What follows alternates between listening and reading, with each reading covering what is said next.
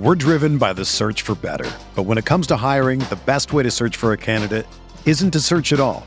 Don't search, match with Indeed. Indeed is your matching and hiring platform with over 350 million global monthly visitors, according to Indeed data, and a matching engine that helps you find quality candidates fast. Ditch the busy work. Use Indeed for scheduling, screening, and messaging so you can connect with candidates faster. Leveraging over 140 million qualifications and preferences every day, Indeed's matching engine is constantly learning from your preferences, so the more you use Indeed, the better it gets. Join more than 3.5 million businesses worldwide that use Indeed to hire great talent fast. And listeners of this show will get a $75 sponsored job credit to get your jobs more visibility at Indeed.com/Blue Wire. Just go to Indeed.com/Blue Wire right now and support our show by saying that you heard about Indeed on this podcast. That's Indeed.com/Blue Wire. Terms and conditions apply. Need to hire? You need Indeed. Everyone is talking about magnesium. It's all you hear about. But why? What do we know about magnesium? Well, magnesium is the number one mineral that 75% of Americans are deficient in. If you are a woman over 35, magnesium will help you rediscover balance, energy, and vitality. Magnesium supports more than 300 enzymatic reactions in your body, including those involved in hormonal balance. From functional medicine doctors to mental well-being and female hormone experts, we all know that magnesium is the one mineral to improve all aspects of well-being and health. But which one? Magnesium Breakthrough from Bioptimizers, the trusted choice recommended by leading experts with 7 best-absorbed forms of magnesium to ensure your body receives the support it needs for overall well-being. Go to bioptimizers.com/balance today and use code BALANCE10 for 10% off. Support your journey to wellness at bioptimizers.com/balance. Magnesium Breakthrough from Bioptimizers, your foundation to optimal health and vitality. We are breaking down all aspects of Yankee baseball. This is the Bronx Pinstripe Show with your hosts, Andrew Rotondi and Scott Reinen. Let's go.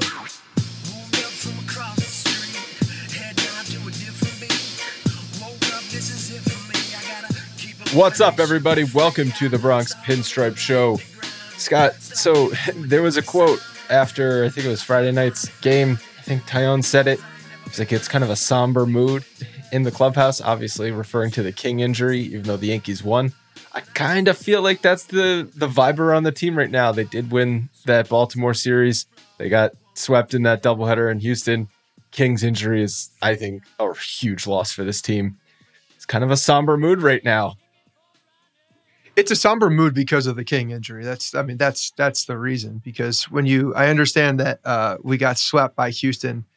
That series, quote unquote, that doubleheader that day after it was just such a bullshit little squat that they put on the So then calendar. how do you not split? You should split. They should have split. It's made to be split. But the thing is, his quote 1000% is Michael King. Like, you move past that, Houston. It was frustrating that they couldn't take advantage of some opportunities that they had, but they did take care of business with Baltimore, who is not the Baltimore Orioles of old. These kids are out here playing hard and talented. By the way, they're not just a bunch of young scrubs either. They've got some skill. That the catcher, the Rutschman kid, is good. And he's going to be a pain in the ass for a long time. He's only going to get better as he's getting comfortable. And he actually got his legs under him pretty quickly so far and is starting to hit. So the team's good. They have some good pitching. The bullpen is pretty decent. I was impressed. I can't make my bold prediction anymore, and that's sad. That's sad to me. That's why I'm somber. I'm somber because I can't make my bold prediction of 16-1 against the Orioles anymore. Maybe you just move it to the Red Sox because they're just a dumpster fire. That's possible. Just move it over. Just move it a little north. So let's start with the King injury. We'll work our way backwards, I guess, to the Houston debacle. Obviously, you feel terrible for King because he's having such a good season, and this is his breakout year, and he had a legitimate case to be an all-star. And then second outing of the second half, and he, quote, the elbow popped. Scott, now I just see you're drinking red wine, and it just threw me for a loop. Anyway, that's what the trainer said when Boone came out. I think he said elbow popped. I don't know how you fracture an elbow throwing a pitch. You throw it really hard. That's not good. That's not good. And extra is terrible because he was such a huge piece to this team and to this bullpen. And it's going to be a lot to replace what he's given them. Yeah. No, it's the pop is bad. Whenever you hear a pop, whenever anybody says anything about a pop, you know that's not good. And then when you start thinking about that in the context of a pitcher and throwing a baseball as hard as they do, and he's got a lot of torque in that arm. The ball doesn't move by accident, the way it does. He does that with his body and his hands, and it's a violent move. So that's unfortunate. It really is. It's a really shitty injury for a guy that was absolutely had found his spot. It was really coming into his own, and frankly was just a weapon for this team, and was going to be a big piece of the bullpen going down the stretch and into this playoff run. So, they got to replace that, and I don't know how they replace that right now. They don't do it internally. They need to go out and make, I think multiple moves now in the bullpen. So I think that Cashman really does have to be. We said before that he's got to be aggressive. My God, just empty the tank, man. Empty the tank, because that's what it's going to take right now. And if you can empty the tank with some controllable assets for the next 2 years or so, I say do it. Because they need it right now. And even though we have some of these injuries, they can still retool and be just as dangerous if they retool correctly. Again, I go back to a month ago or whenever we recorded our trade deadline episode and GM episode. We were just like, this is a World Series caliber team. You've got to fill in a couple gaps. You've got to add some depth in key areas and get better where you can. Now it's you're like the replacing guys is what you're doing. You're replacing guys. You're trying to fill cracks in a sinking canoe. I'm trying to think of what's the Flexio guy? You slap some Flexio on those holes. Yeah, because hot temperatures. But between injuries and underperformances and the starting rotation not being nearly as strong as it was in the first 2.5 months, there's real concerns. And if you don't make major moves, it's not just if you don't make those major moves, there's serious questions about can this team actually sustain and win, because there's a lot of holes. I mean, let's all take a step back and relax a little bit. I don't think there's a lot of holes. I think the pitching staff. I think the pitching staff has a lot of holes. I think the pitching staff has. We're all. I think I'm holding my breath for Severino right now. If that is something that's relatively minor and he can come back and be at strength, and that's kind of like dodged a bullet, that's a big deal. If they don't have Severino and they have to acquire, then yeah, there are certainly a lot of holes in the pitching staff, I think. But in the bullpen, they do have guys that are coming back. They have Marinaccio just came back from his dead arm. Marinaccio just came back. Herman's obviously back. Right now he's in the rotation. Was not good, but is in the rotation. Could eventually, if depending on what happens and what Cashman does, has the ability to go into the bullpen if needed. So they have Clark Schmidt pitched today, pitch as well. So I think they do have enough bullets. I still think you need to add somebody, but I think it's clear as day now that you have to go after a starting pitcher, Severino or no Severino, because to me, the Domingo Germán is much more valuable as an option for either. He's a swing guy. If they have him going well as a swing guy, to me, that's more of a value. You're not going to get 7 innings out of Domingo Germán on a consistent basis. He's just not that guy. So I hope that they recognize that, and I think they are going to have to be aggressive in the free agent, or I'm sorry, in the trade market for a starting pitcher. And I'm looking at one that's controlled, because that's Cashman's MO. He's looking at controllable assets, a year or 2 years, and he will give up anybody. I think if he can get 2 years of control for somebody, he will give up a lot of pieces for that. Yeah, we were on Hug Watch this afternoon when the tweets were going around that Sweeney and Dominguez were both pulled from their games, their minor league game. And everyone's like, oh, when that happens, there's usually a trade that's announced a couple hours later. Nothing's been announced yet. It's almost 8:00 on Sunday night. Nothing's been announced, but that's what we're looking for, right? It's very high-end prospects getting moved for pieces that can help you right now. Yeah. And I think that it doesn't necessarily have to be those. I mean, they can add some stability. I don't think they have to go after the dominant guys. Like if they don't get Luis Castillo, if they have other available options and that do not take, the likes of Volpe and Dominguez, then they're still in that market too. I wouldn't deem it as a failure if they don't, go after and obtain a Castillo or it has to be like a top flight guy. I think that they can, find some other options that will be good that probably don't take a Jason Dominguez or a Volpe, because they're gonna need them for. I don't know if Luis Castillo is worth them, to be honest, in the short term, and I don't know if the Yankees do either. It's difficult, right? Like whenever Cashman trades a prospect, it means for one reason or the other, he doesn't like that prospect anymore. It's like, I know that sounds simplistic to say, but he falls out of love with prospects seemingly. And then he's willing to trade them and will trade them almost. He's likely to trade them whenever he is no longer in love with them. So maybe Dominguez has been that. I know when the Yankees signed him, he was highest on everyone's boards, and he's fallen over the last couple of years. Now he's still like only, 19 years old? It's like 20 years old. Like he's still super young. So we could have this conversation a year from now when he's back in the top 10 in Major League Baseball, but he's not that currently. Well, he's not that because he's actually facing competition now. Everything was all just, the fuzzy Instagram videos. That's what it was.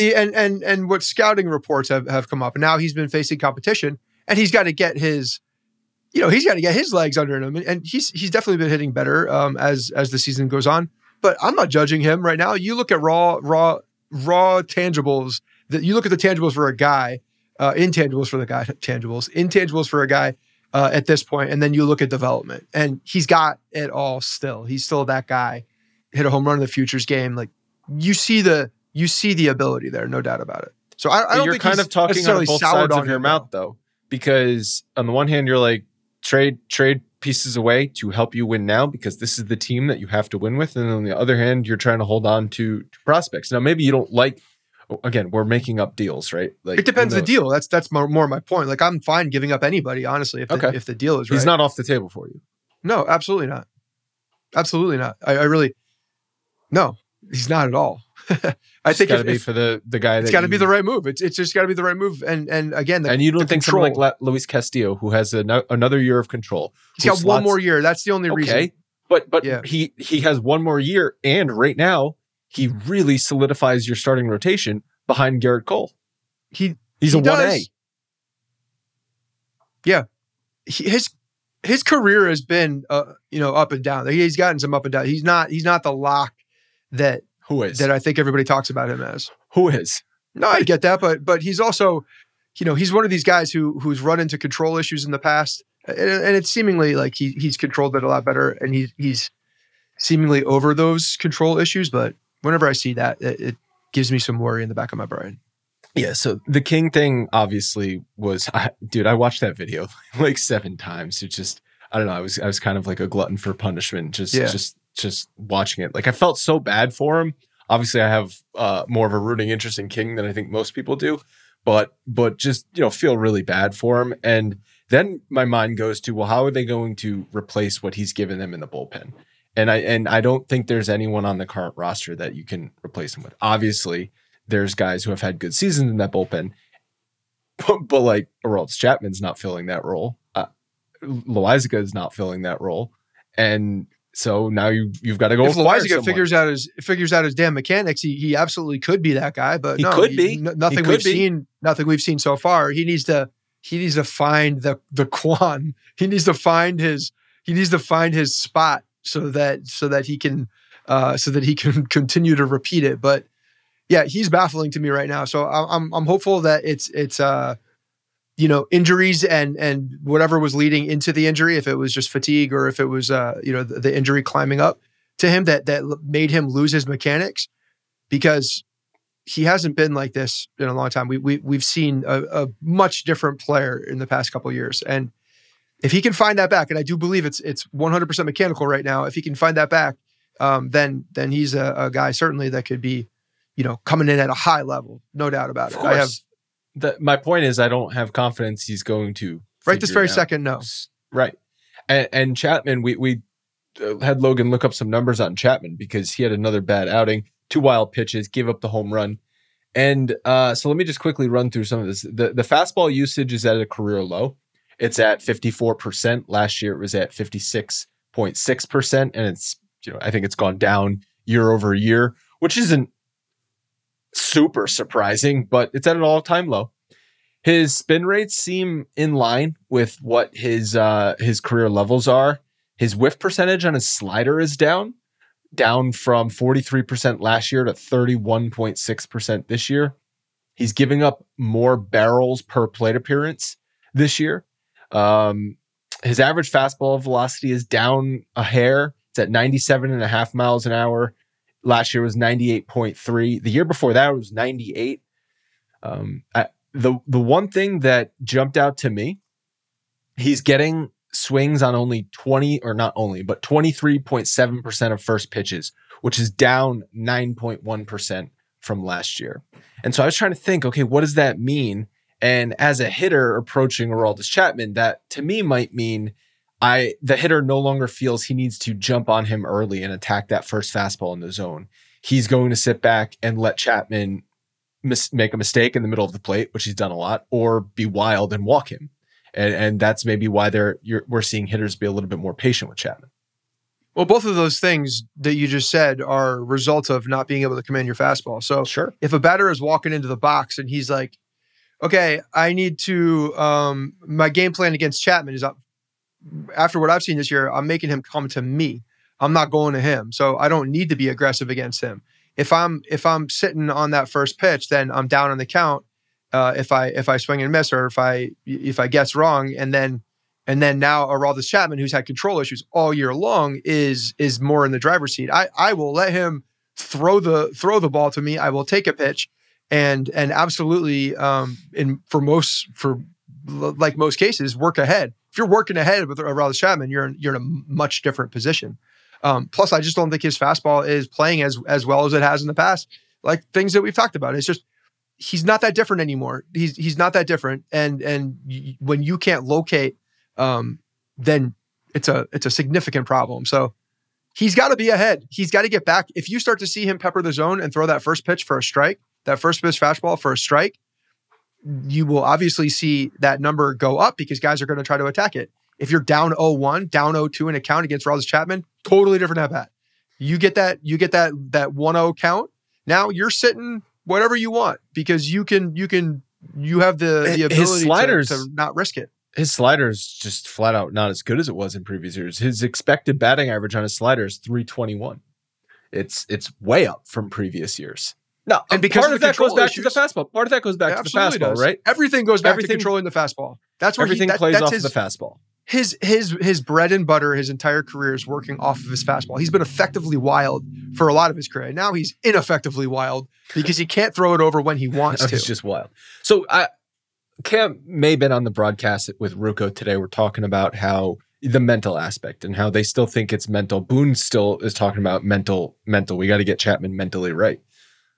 To me, I'm with you. Maybe it is part mental. Or no, the game is 90% mental and the other half physical, to borrow the Yogiism.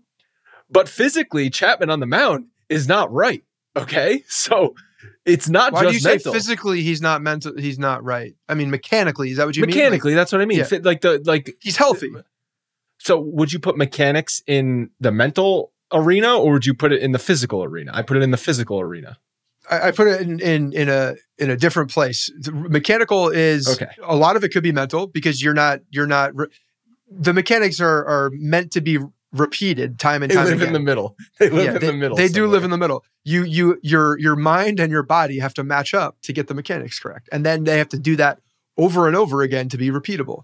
And these guys that's what makes them so powerful. That's why Pitching Ninja has a job, because these guys repeat their mechanics so damn precisely, and they throw different pitches and the ball just moves at the end of when it goes over the plate. Nothing else looks different besides the ball either, running in on someone or dropping away off the face of the planet. These guys, it's very difficult to do that. And he's got a longer delivery. So when he's not right, when he's not it's like a hitting, lot of coil. Yeah, but when and it's a lot of move. There's just a lot of movement. So when he's not right in his mechanics, then there's not a lot of room for error with him, and that's a problem. So yeah, if he's physically not able to do that, and maybe that's his body's not getting, maybe his legs aren't underneath him as they need to be, so that he can be strong enough to repeat those mechanics over and over again. Reps, just like that's the reason spring training exists. So these guys get the reps to feel more comfortable and be able to be more repeatable in their motions. So I don't know. Time will tell with him, but I'm not buying the fact that the 7th, 8th inning bullshit is like the reason why he can't do it. Because if that's the case, then we got a bigger problem, with this guy. So I'm hoping it's just like he needs to get the reps to get the swing, and he just hasn't felt it yet. And at some point it's just going to click, and then all of a sudden Aroldis Chapman's going to be back with the 99 mile an hour first pitch fastball on the black, and then that's going to be a real problem for people. But until then, we're going to see this. And I guess until then, we're just going to have heart attacks 6th and 7th innings. Are you having a heart attack anymore, no choice. or are you just assuming it's going to happen badly at this point? But you have no choice, because the 5 games in 4 days out of the All-Star break honestly couldn't have come at a worse time with how thin this bullpen is. And that's a reason why they had to leave Cole out there into the 7th inning, over 110 pitches in the 1 million degree heat. Okay. It was like the air this weekend I was thick. It was you walked outside and it was like walking through like jelly. That's how thick the freaking air was. And Cole's talking about how he couldn't catch his breath. Okay. And you're just waiting for something to happen, to be honest. Like when he was out there, 112 pitches, I'm not even like going to be a negative guy against Cole at that point. I was just waiting for the other shoe to drop because it looked like he was laboring. How could you not? Like you could visibly see that he was laboring. Right. Like at a certain point, the body can only do so much. But at the same time, he was the only choice at that point. And what frustrates me is that, I keep wanting him to be that guy, right? That would have been a nice moment, a nice story, is that the Yankees had no choice because of the bullpen was so thin. It's 100 degrees. Cole's just going out there and he's going to nut up and he's going to get through it. And unfortunately, that's not how it worked out. And I feel like with him, it usually doesn't work out in those kinds of situations. Why is David Robertson not on this team yet? The Cubs are probably asking for another firstborn. They're asking for another low A prospect. Like, just give them what they want and get David Robertson on the team, please. Just hurry up and get this over with. It's going to happen, so just make it happen. Hurry up.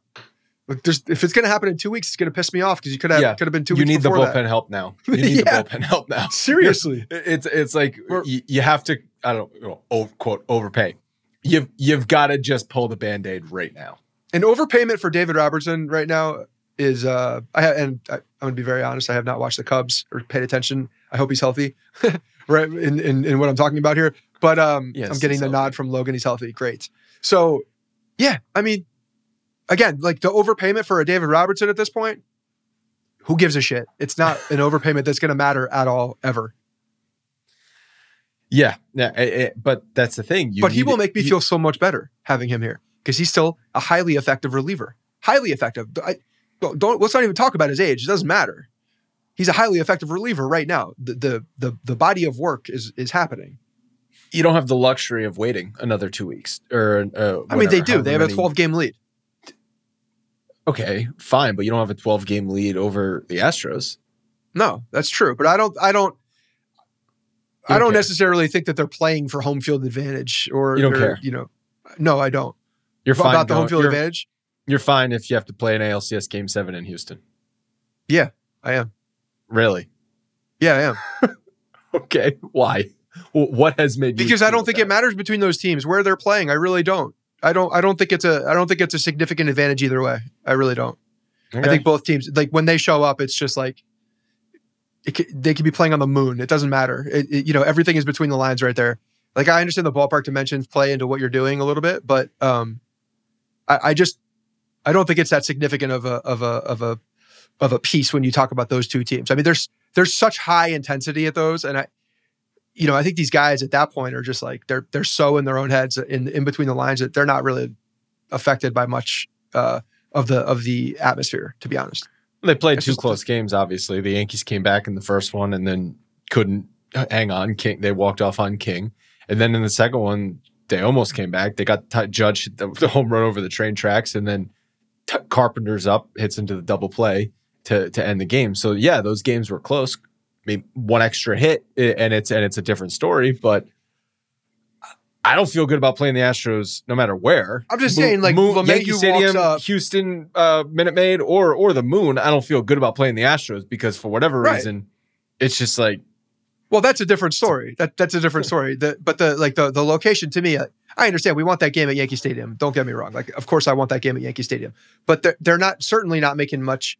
I don't think they're looking at that right now in July. And I would be very surprised at the end, even in September, they're making like significant runs just to that. They haven't done it before. This has been a situation in the past where they're either playing for health, playing to get just to be in the playoffs, playing for home. It doesn't matter. They don't do it. They let the cards fall where they may, and then they go in. So, that's to me the bigger thing. I really don't think that's going to come down to a make or break. Let me ask you a question. If we get down to like the last game or, towards the end of the season where it's mattering and, there's a decision that has to be made of pitching somebody to win that home field, or we're saving them for the playoff game, what are they going to do? Are they going to line it up for the playoff game? Well, here's the tough thing though, because you're not playing a playoff game. If you're not the number 1 seed, you're going to be the number 2 seed. So no matter what, you've got time. So why not play for the home field? Because you've got the luxury of having a first round bye as a top 2 seed. So why not try and get the first seed? It's not like, oh, if we pitch this guy today, he can't pitch in 2 days in our playoff game. Okay, but that's going to happen in the last 2 weeks of the season. That's not going to happen right now. I don't think it's anywhere. Well, the last week of the Yankees season is going to be super weird because they've got that awful doubleheader on, I think it's the second to last day of the season in Texas at the Rangers because of the lockout reschedule. It's just a clusterfuck. Yeah, I forgot about that. There's a doubleheader. The second game of the I believe it's the second. Logan, can you quickly check? It's like what the final weekend is or something like that. What are they doing? Yeah, so the normal like last weekend would have been at home against Baltimore, and then they go on the road. It was a 4-game series at Texas, so Monday 7:00, Tuesday doubleheader, Wednesday 4:05. Sucks. That sucks. That just sucks. If you're playing for anything, that sucks. Need those 40-man rosters, hopefully, but they're gone, so they're all going to have to play, too. That's an awful way to end the season. Yeah. I mean, the schedule-making person needs to go away. So I want to play the quote from Boone after they got swept in the doubleheader. Logan, if you could tee that up. Given the history that you have against the Astros, they've won 5 of 7. Yeah, the 2 wins you had are walk-off wins. They've been in control of most of these games. How do you get past that part and change the narrative here? Look, the narrative's not going to change, Dan, until you beat them in the playoffs, if that day comes. I mean, we beat them 4 out of 6 last year, and they didn't hold leads. Where'd that get us? I understand it's a big story. I understand the season we're in. It's not going to matter unless October. So we're gonna, if we happen to come back here in October, we're going to show up. We're going to expect to win. We think we're really good. They're really good. Don't overstate this. By golly, he finally fucking gets it. He finally gets it. Because any other version of Aaron Boone up until this point sits there and spews some horse crap and tries to sugarcoat it and tries to tell you why it doesn't matter in some other way. No, he finally understands it and he finally says it. None of this freaking matters against the Astros unless we play them and beat them in October. Otherwise, who cares? Thank you. Finally, I've been hoping and praying you would say that for 3 goddamn years. He finally gets it. There's nothing wrong in anything he said. It's all accurate. It's all absolutely 100% accurate. They have to beat them in the playoffs. Yes, you want, but it kind of goes against what we've been just talking about a little bit. they're not setting themselves up again. Even the one-on-one matchups, like, again, doesn't really matter as much, whether it's in Houston, whether it's in the Bronx. Obviously, both fan bases want those games, the home field advantage in their own place. No doubt about it. You give me an option, of course, that's what I want. But I just don't think it matters that much to the players. And when you get down to the nitty gritty, and you talk about the tension, which you could cut with a freaking, it's thick. You need a knife to cut it. Air in Baltimore. You need a knife to cut it, and it doesn't matter where it is. These teams don't like each other. The Astros believe that they own the Yankees. They truly believe that. They believe that they do. And you know what? They probably have every right to think that right now. And not to mention the whole scandal thing. They feel. I guarantee you, Alex Bregman in his own mind thinks that he's rent free in New York. You know, he's got the. If anybody's got cheap rent in New York City, it's Alex Bregman. And that's what people think. That's what they think. Do you know what I wish I brought And that's up? all they need to, hold on. That's all they need to do. They just need to think it. They just need to think it, because then they use it. We talked about what did we just say? Things. Yeah, from the Jeter episode. Yeah. You manufacture hatred. You think it, and that's what the Astros have done. It's a fact. So I wish I brought this up with Bleacher Blums, Jeff and David. If you guys haven't listened to that episode, we said we were going to preview that doubleheader. We barely touched on it. It was a lot of other stuff that we talked about. So I definitely recommend you go listen to it. It was out last week. Even we realized that didn't matter. So we didn't talk about the actual matchup. We just talked about the air, what was in the air.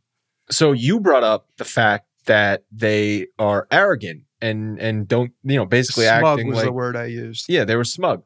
And I think part of that stems from they think everyone else was doing something as well. And they've convinced themselves that the Yankees and the Red Sox and the Dodgers, every other team that they played and beat in that run was doing something maybe not exactly the same, but equally as bad. And I think that is part of the reason why they can act so smug. And that's the manufactured hate that they have.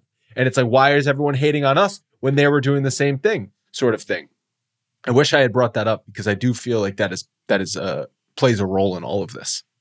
It's not so much like, I think it's more of everybody, okay, you know what? You hate us. Go ahead. We're the ones that got caught. We're the ones that everybody looks at, but everybody was doing it. And you know what? We're just going to beat everybody's ass now, because when everybody knows that, it's kosher at this point. So it doesn't matter. So I think their motivation right now is to do everything beyond that, so that gets dumbed down. That to me would be the biggest motive. If I'm Alex Bregman, anybody on that 17 team, I'm trying to win the next one is the most important one, because if you can win one in 5 years after, 6 years after, whatever, then you look back and be like, see, didn't matter. Right. Yeah, they've got there. They haven't won it, obviously. So but that's what they're going for. Damn well, because if they get that, then they can actually say that, that could be a narrative. Justifies it. And they will spew it. They will point backwards and say, see, it didn't matter. The Yankees have been dominated by the Astros this season. There was not a single pitch thrown in the 7 games where the Yankees had the lead. Obviously, they won 2 of the games, but they were both on walk-offs. So there were no pitches thrown in the game where the Yankees had the lead. It was either tied or they were playing from behind. The Astros absolutely dominated them. And then in that quote you just heard, Boone said, well, we dominated them last year. And where did that get us? Nowhere. So this isn't going to get the Astros anywhere unless they, take it and beat the Yankees in the playoffs, just like the Yankees are going to try and beat the Astros in the playoffs. However, back to your point about, I don't care where this game is played. We're not going to be playing for home field advantage because I'll play them on the moon. I'll play them at Minute Maid Park. I think the Astros own the Yankees. And you need absolutely every advantage you can possibly get if you are going to play them in the playoffs. And I think you are going to play them in the playoffs because you and them are clearly the 2 best teams in the American League. I just don't think it's an advantage. That's my point. I think that they walk into that building too, and they're like, they love the hate. Like, they love the hate. There are athletes that would rather play in enemy territory because it fuels them and gets them and keeps them sharp. Those people absolutely exist. And when you have that adversity, it almost gives you that FU, that chip on the shoulder, like in the moment. And I think those guys, they don't care. I just don't think it matters. I mean, you look what happens in, DJ LeMay, he was hitting home runs late in the game. The Yankees should have taking care of business, except it didn't happen because someone else did. But I'm saying it didn't matter. The pressure wasn't there. The park didn't affect anything. It still happened, right? Yeah, I guess. I don't know. I feel like looking back at like, especially 17, if you remember in the playoffs, the Astros had no chance at Yankee Stadium, right? Yeah. Like they were completely overmatched. I mean, I know 19 was a little bit different and the Yankees stole a game in Houston, but even if you not even take out that series, but if you just look at all the games that they've played even in the regular season, the Astros are not as good when they're in Yankee Stadium. I mean, I can think of, in 2018, I think the Yankees took 2 out of 3. I know last year they took 2 out of 3, but then again, they almost swept them in Houston last year. So I guess it doesn't really matter. I don't know. I think that I don't think they care about it, and I don't think they would gun for it. But also, I think that the Yankees love, especially in the playoffs, to play in their own building, and they. Absolutely. I think my point is that they don't care enough to do something about it. If it's a decision one way or the other, they're gonna let the play on the field dictate what happens. But they're not going to go out of their way. Right. I know you're right. Yeah. I'm not arguing with you about if you're right or wrong. I'm just saying if maybe they should care more. That's really my point. Is maybe they should care more, and maybe if you, like we've said, play with urgency through the season, then that'll just carry through to October. And I mean, we need to also just make sure we're taking a step back here and not overreacting to certain things. They have been playing with urgency this whole year. They've made a point to talk about that. The fact that, I mean, there's been a mentality inside that clubhouse. We're playing with urgency every game. It matters. I mean, you look at the reaction of that double play that Cole, what was that, the 7th inning when it turned. I mean, it was an unbelievable. It wasn't a double play. I'm sorry. It was the IKF play where LeMahieu picked it. It was two plays in the one play when IKF went over Donaldson. I'm totally racking my brain. But LeMahieu picked the ball at first base for the 3rd out, and Cole went nuts. And you could see the emotion on his face that mattered a lot. And they're playing Baltimore in July. So, I mean, I don't think that the sense of urgency... Huh? Then he housed another banana. Did you see that clip? He was just inhaling a banana to get some potassium in him. It was actually pretty freaking hilarious. Every time I think of a pitcher eating a banana, I think of Andy Pettit. Yeah. But he ate a banana like 1.5 bites. Yeah. That's how many it takes. You just take it in. It's just fuel. You just need it so that you don't cramp. It's like, let me eat this fast enough so no one sees me eating it. So, I don't want to be caught on camera eating. I don't want to be caught on camera eating a phallic fruit.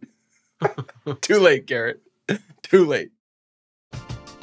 We're driven by the search for better. But when it comes to hiring, the best way to search for a candidate isn't to search at all. Don't search, match with Indeed. Indeed is your matching and hiring platform with over 350 million global monthly visitors, according to Indeed data, and a matching engine that helps you find quality candidates fast.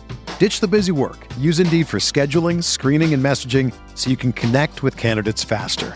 Leveraging over 140 million qualifications and preferences every day, Indeed's matching engine is constantly learning from your preferences, so the more you use Indeed, the better it gets.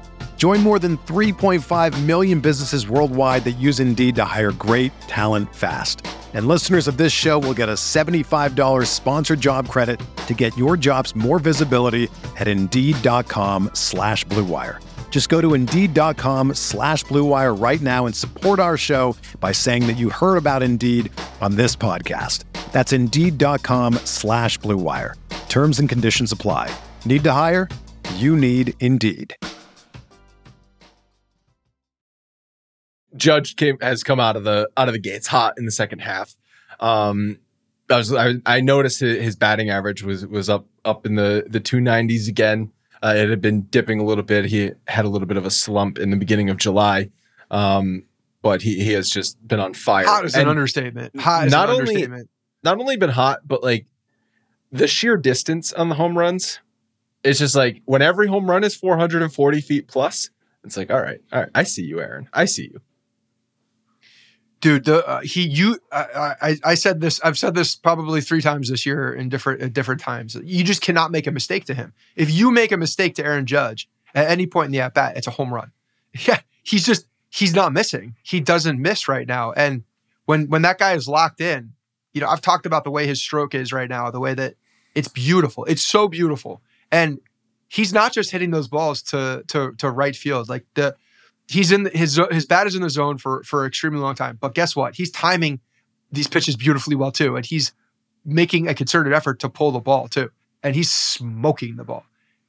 I mean, these are barrels that I don't even know. I was listening to Chirinos talk after the game today, and the home run that he gave up. I mean, it was they hung the shit out of it, and it was supposed to be in the dirt. Chirinos was like, yeah, that was supposed to be in the dirt. Was not in the dirt. You make any mistake to Aaron Judge anywhere around the plate, and you're in trouble. It's like Garrett. Like, hey, I tried to throw a bad changeup I tried to throw a changeup out of the zone to Devers, and no, it didn't happen. I don't know that I've ever seen a home run go over those bullpens at Camden Yards like Judge hit. I'm not sure. I don't remember if they have or not. Yeah, it's just like that was. It's a huge home run. Yeah, that was like the first time I'd ever seen it just clear the bullpens entirely. So obviously, I feel like someone to be unnamed has done that before. Oh, GS. What? Are his initials GS? Huh? Yeah, okay, I hear you. All right. Why do you have a soft? Keep going. You're very confusing right now. Who are you talking about? Gary Sanchez. Yeah, GS. Gus. Why are you saying J? Like his name is Jerry. I feel like you're doing a bit right now, but I'm not quite picking up on the bit. Anyway, I just don't quite understand Look, I'm teaching a kid how to read who's 5 years old right now. I understand how to pronounce letters, and J is not G. Why are you teaching him how to read? Bevan's I'm not. When I educator. say me, it's my wife, but I'm listening to it. Okay, so I'm learning again too. And what you just did was incorrect. We have not recorded since the All-Star game and the Home Run Derby. Well, we've recorded, but we haven't talked about it.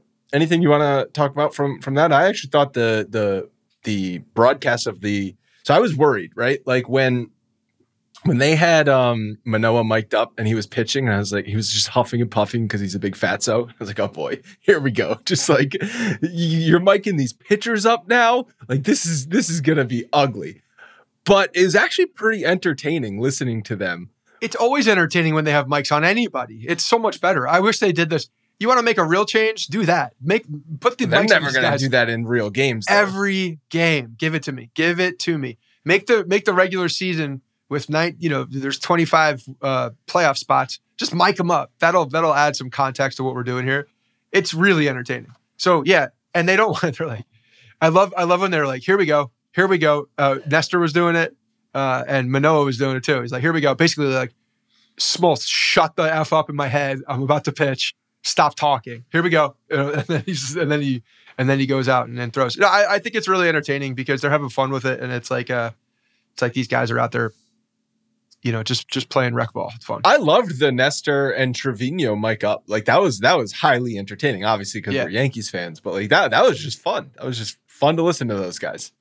It was a lot of fun. Trevino is a character. He's definitely one of those guys who'll just talk your ear off for a long time. So, no, I thought it was awesome. I think Jose Trevino had a nice little coming out party for himself with a national audience because he was his personality was on full display. Yeah, and obviously Stanton wins the MVP. He was mic'd up. Judge's mic didn't work. I don't know if Judge was going to be all that interesting. Disrespectful equipment setup right there. There was someone did that. It was a Shohei Ohtani fan. Somebody did that. So there was also a question. So Marley Rivera did an interview with Judge, and she relayed a fan Jacobs question. It said, "Are you telling me that Aaron Judge may not be a Yankee after this year?" And Judge's response was, "Jacob, buddy, we've got a lot of great Yankees on this team. There's a lot of great Yankees that will be here for a long time. Don't be upset. Hopefully you'll be a Judge fan for life." What are your thoughts on the response from Judge? Terribly loaded question. First of all, let's bring some children into this. Well, Marley, Jacob in air quotes. Yeah, that's how Marley Rivera is going to stand there and ask Aaron Judge the question about his contract without Judge just staring daggers through her because she's hiding behind some fictitious Jacob. No, he's answered it pretty closely each time. I think he's been hinting to the fact that he wants to be here and hopes to be a Yankee for a very long time. That's kind of been the common thread of all of the words that have come out of his mouth about this. So, it's I do believe that he does want to be here. I think that he just wants also the Yankees to pay him to do that. He wants the money. Okay, and he of course he does. He should want the money. Yes, he should. When we did, and they have the absolute ability to pay him more than anybody else could if they wanted to.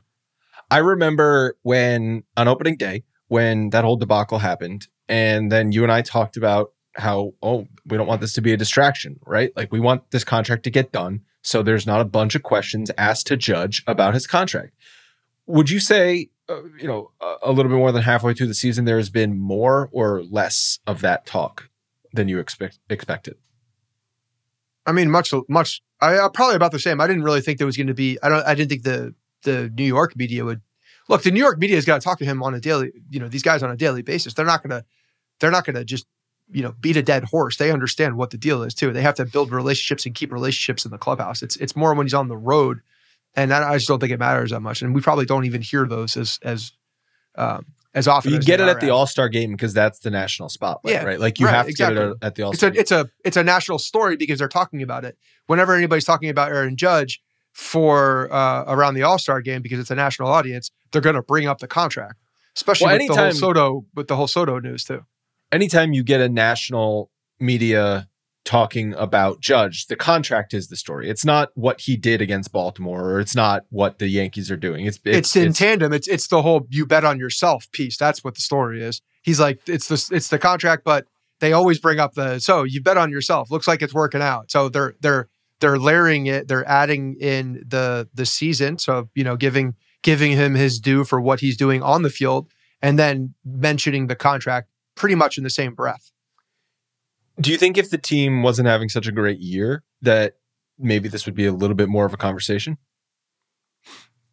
Yeah, especially if Judge wasn't having a good year. I think if Judge wasn't, I think that's the biggest trigger for him. If Judge was not having the year he's having, if he was having let's say I'm not going to say anything bad actually. If he wasn't having the same year, then it would be different. It would absolutely be different. But that's the point. Like he's not.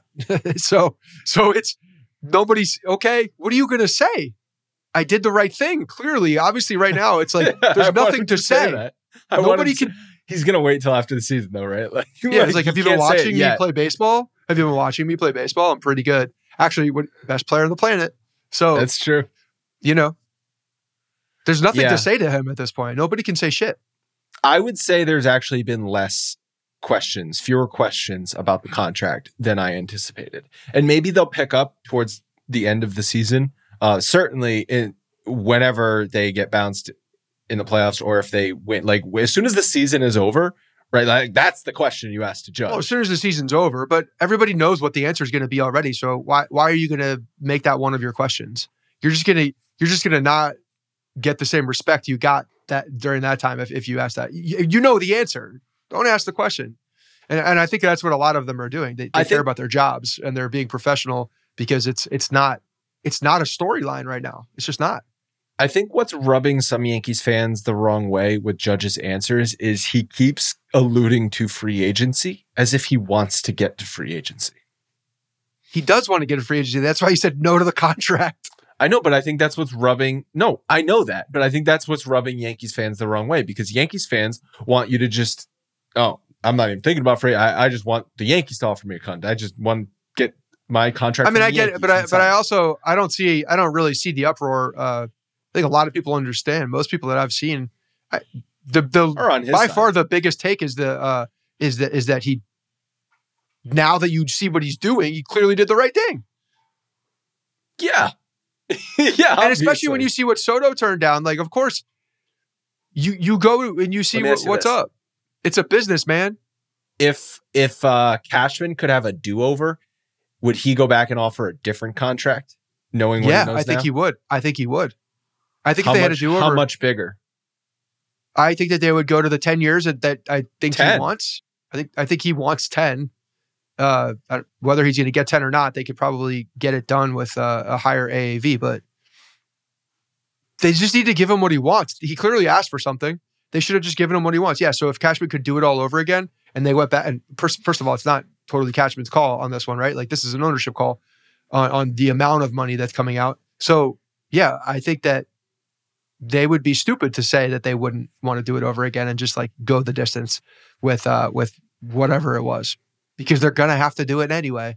Field of Dreams reference right there. Yeah, maybe, It is a baseball podcast after all. All right, let's preview the Yankees-Mets series.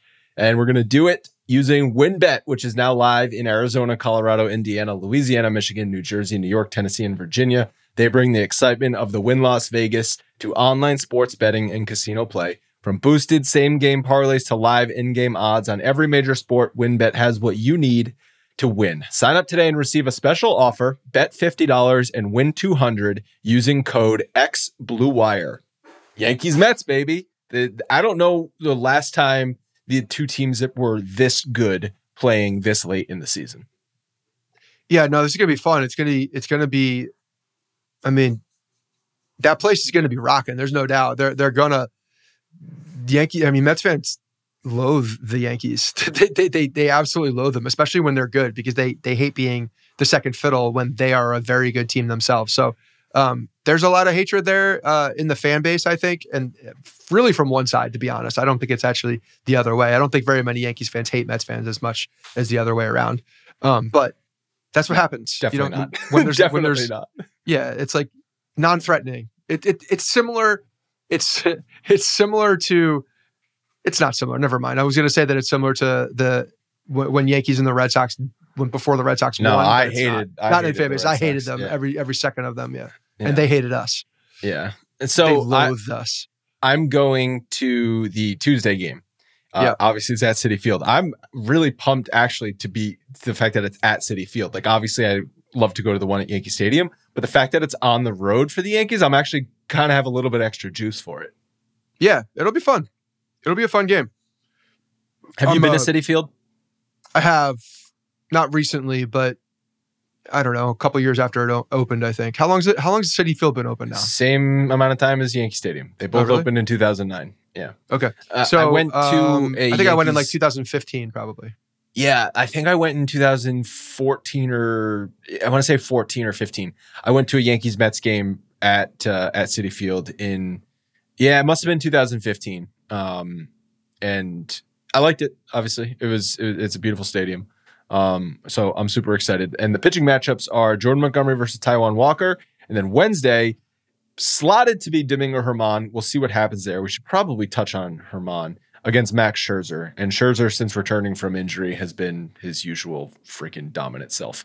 So I don't know if we're going to be betting on the Wednesday matchup. I guess you'd go with Monty versus Taijuan Walker if you're gonna be making some bets. But what did you think of Germán quickly on that Houston first start of the season?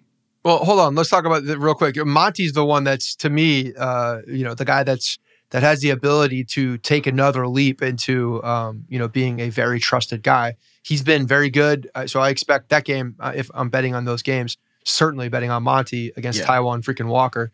But yeah, Germán, look, I think I'm certainly reserving judgment until I see Germán a couple times, because I think that they're going to need him in the, depending on how Severino is eventually come along. Logan put in the notes that he hasn't thrown yet. So, it's going to be a minute. It's going to be, we're looking at probably September before we see him, right? At this point, we're approaching the end of, it depends when he starts throwing, because you need a couple of rehab assignments, and then they're going to go slow with him. At this point. So I have a feeling September is the time frame. So Germán's going to be needed, but I'm reserving judgment. I'm not going to base it off of one, weird doubleheader in Houston right after the All-Star game. Why not give Clark Schmidt the chance? Yeah, I mean, I'm not even necessarily saying. I think eventually he's going to. To be honest, I think he's got to be stretched out a little bit more. He's not fully stretched out. I mean, he's getting stretched out he just threw stretched 3 innings today. Was it 3 innings? I know. So like the pitching does not line up, right? Like, so he just pitched today. Obviously, he can't pitch against the Mets. It's Domingo Germán's turn to pitch. But I know what Domingo Germán is probably going to be. I would like at this point to give that opportunity to be a starter in this rotation to Clarke Schmidt. I think that, yeah, depending on what's going to happen here at the deadline, that you're going to see that. I do. I think you're going to see that. It could be something about him managing his innings too, and then they'll fully stretch him out a little bit later and see what they got. But they do have to time that, I think, relatively well to get him, to be a contributor down the stretch, because they're not going to allow him just to go. Not Clarke Schmidt. I think that they see him in the future rotation, so they're going to make sure they're careful with him. When I say careful, I mean they're looking at his pitches, the amount of pitch or amount of innings that he's throwing this year. I know we're kind of jumping all over the place, but did you agree? I meant to ask you this. Did you agree with the quick hook on Taillon? Yeah, he didn't have it, man. Yeah, I was fine with that. Yeah. I really, he did not look good. He did not look, he again, location is a problem for him. I know he pitched well the timeout before the All-Star break, but he has not earned the right to battle through that start right now. No, I agree. I think you're right. That's something that definitely needs to be ID'd, because when in May, June, when these guys were going deeper, we had talked about, hey, they're actually letting them go because they did earn it. Oh yeah. I mean, and years past they had earned. They didn't even get the opportunity to earn it, and that was what was frustrating. This year they did. They got the opportunity. But yes, when you're giving up home runs like Jameson Taillon does as well, and he doesn't have the command on a given day, you could easily get yourself in a much bigger hole by not pulling him. When the bats are attacking him as they were. So I have no problem with that, with the hook. But to be pulled the day after you just played a doubleheader really shows that your manager thinks you have not earned to battle through that start. Because usually managers will be a little bit more tolerant on that because you just have to be, right? Like, you need length out of your starting pitching because you just played a doubleheader. But Boone came out of there real quick. He's like, I'm not dealing with this shit. Yeah, and that's fine. It was the right call. Yeah, I agree. Yeah. All right. Well, it's going to be a fun couple games. I wish it was more than a 2-game series against the Mets. I know they're doing that home and home sort of split up thing. Again, scheduling. I feel like we've just been complaining about the schedule. Anything else you want to touch on, Scott? Yeah, Logan just put something in the notes to touch on some of these free agent guys. There's been a lot of reports, not just from John Heyman, but from other people.